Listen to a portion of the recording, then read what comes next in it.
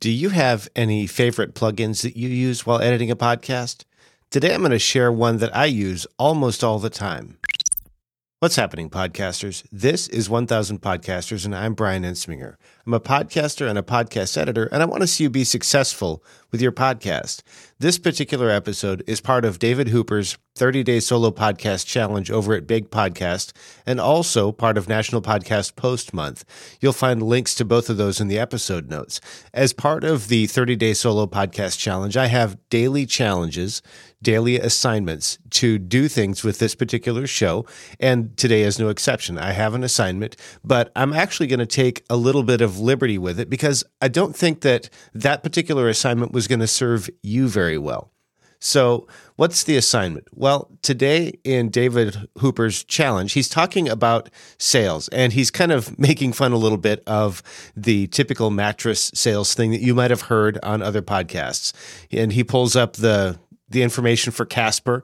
It's made by humans. It's good for sleep, all that kind of stuff. And he goes through some of the talking points. And then the assignment was to do it differently. And so he gave an example of how he might have done a sales pitch for a Casper mattress if they had sponsored his show.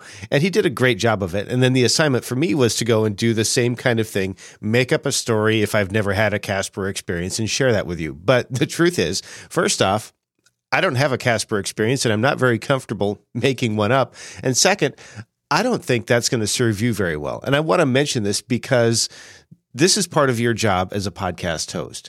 It's your job to make sure that what you do is the best thing that you can for your audience. And so I'm trying to figure out a way to bridge that gap, to do the challenge, to share my enthusiasm for something, and to talk about the talking points, but in a way that's useful and meaningful to you, but also not just do a mattress pitch, because that's not what I'm into. So I thought maybe I would talk about a plugin that I use all the time. And this is a plugin that I'm actually running right now. I use it almost every single episode, almost every single track that I produce. And I'm going to tell you a little bit about that today.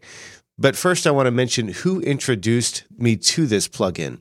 Several years ago, I took part in Chris Curran's podcast engineering school. And while we were in that school, he went through a lot of the tools that were in his workflow, a lot of different plugins, a lot of different pieces like that. And also as part of that class, I was able to stay in the alumni Slack channel. So I was able to stay connected to Chris and to both the old students as well as the new students. And when this particular plugin came out, he checked it out and he mentioned that it was a great one. So I went and checked it out as well. So I was introduced by Chris Curran to the Scheps Omni channel. Now, if you're not familiar with plugins, I'll explain a little bit about that. And also, as I'm going through this, I'm going to try and stay away from jargon. But if I say something that doesn't make sense, just hit me up and let me know, and I'll try and explain that. You can reach me, Brian, at toptieraudio.com, and I'll be glad to do that. A plugin, if you're working in your favorite editor or your favorite digital audio workstation, whatever is it that you work in, a plugin is what would apply an effect to a track. And you might think of them as things like compressors or equalization or something else. This is no exception, except that if you're not familiar with a channel strip, it's kind of like multiple plugins all in one. If you think about the old mixing consoles, you might have seen them in pictures of a studio. You might have seen them at a live event where you've got somebody in the back twiddling a bunch of knobs with a bunch of sliders and buttons and lights and everything. Each one of those things that they're connected to, one for the guitar, one for the singer, whatever, each one of those is called a channel strip. And it's just all of the effects can be applied to that channel. The same kind of thing is available in the digital world. There are things called channel strips, and what they are is basically multiple effects all bundled into one, similar to what you might have found on a mixing board or a console back in the day. The Scheps Omnichannel, though, is really pretty unique in that it has a lot of functionality put into one package, and it's very, very customizable. And I'll share a little bit with you about how I use this. I'm not going to go through all of the features because, man, there are a lot, but I'm going to share some of the things that I find the most valuable. The first one, I really like that there's a way to create what's called saturation. If you've ever listened to some of the songs that are recorded, it'll sound like the person that's singing into the mic is really just kind of there's like a little bit of a buzz or an electricity to their voice. A lot of times that's delivered through saturation, and that's one of the things that's available in this particular plugin. But as part of that same piece, this is called the preamp stage. This is where, wow, I got into the jargon there. I guess I'll skip the preamp conversation for right now because I don't want to go too far into that. But there's also the ability to reduce some of the lower frequencies, the low bass in somebody's voice. And the way I typically use this, I'll put it on most tracks because a lot of times if there's an air conditioner or a truck driving by or something like that, a lot of times the frequencies that a microphone will pick up will be that. And by using that, it's called a high pass filter or a low cut filter. By using that, I'm able to reduce some of that. One other thing I like, I get a lot of recordings where people's S's are really, really strong. And so I'll have to do some things to reduce that.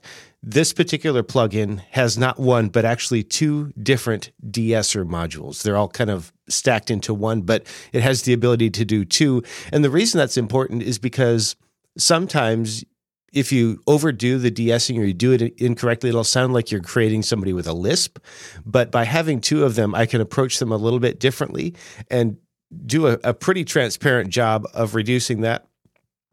This particular plugin has equalization. That means that for my voice, I can boost the high end a little bit. I can reduce the low end a little bit so that I don't sound like a big radio guy when I'm coming through on this particular microphone. There's also a compressor that makes it possible for the voice to sound more consistent and a little bit more present and kind of in your face, if you will. And this actually has several different ways that you can approach it. This is going to get a little bit nerdy. I'm sorry about that. There's also a limiter, which means that if somebody's voice gets really, really loud, it will keep it from creating distortion. So again, a really cool thing. And if that's not enough, if you don't have enough already tied up in this one plugin, there's also the ability to use this plugin to bring in another plugin all within the same thing. This is a really, really cool plugin. I seriously use this on just about every single track. By the time you hear this plugin will have been applied to what I'm doing as well. It's a really powerful tool, and it's just crazy. I've actually got a link in the episode notes for you to go check it out. It's the Schoeps Omni Channel by Waves, and I really do think this is a great plugin. Typically, it runs about $150, which is not inexpensive. Right now, it's on sale for $99. I'll just let you know as I'm recording this, there's a good chance within the next week or so it's going to go on a serious sale because we're approaching Thanksgiving here in the U.S., and a lot of things go on sale, so you might want to keep your eye out for that as well. And also, in the episode notes, I have the ability to give you a 10% discount. I have an affiliate code in there. If you're interested in grabbing this particular plugin and getting a 10% discount, I recommend that you do that. That link is in the episode notes, and you just click that link, go there, find the Schoeps Omni Channel. There will be a promotional code that you can put in when you make your purchase. You put in that promo code, it'll take the 10% off. I'll get a little bit for that doing that as well, but you'll get that 10% off. And then you can have this plugin in your arsenal. There are a lot of great videos out there on how to use all of the different parts of it. And believe me, there's way more than what I got into. Even the way I use it, I probably don't use more than about 50 to 60% of the functionality that's in this tool. It's just really that incredible. And I really think that it's great. As far as for this particular assignment, I hope that was valuable for you. I hope that when I talked about the Schoeps Omni Channel, that it was actually something that was useful for you. And if it benefits both of us, that's great. How about you, though? Do you have a favorite plugin or a podcasting tool? I'd love to hear from you. You can send me an email. It's brian@toptieraudio.com. And if there's something that you'd like to hear me talk about, let me know. Brian@toptieraudio.com, the easiest way to email me. If you'd like to connect with me, you can find me at toptieraudio.com. If you don't want to email me, you'll find links to my social profiles. You'll find a way to set up a consultation if you'd like to talk to me about how we can work together, about perhaps a consultation, or maybe about having me help you launch or edit for your show. All of that stuff is available at toptieraudio.com. Thanks for listening. Now go out there and make a great podcast.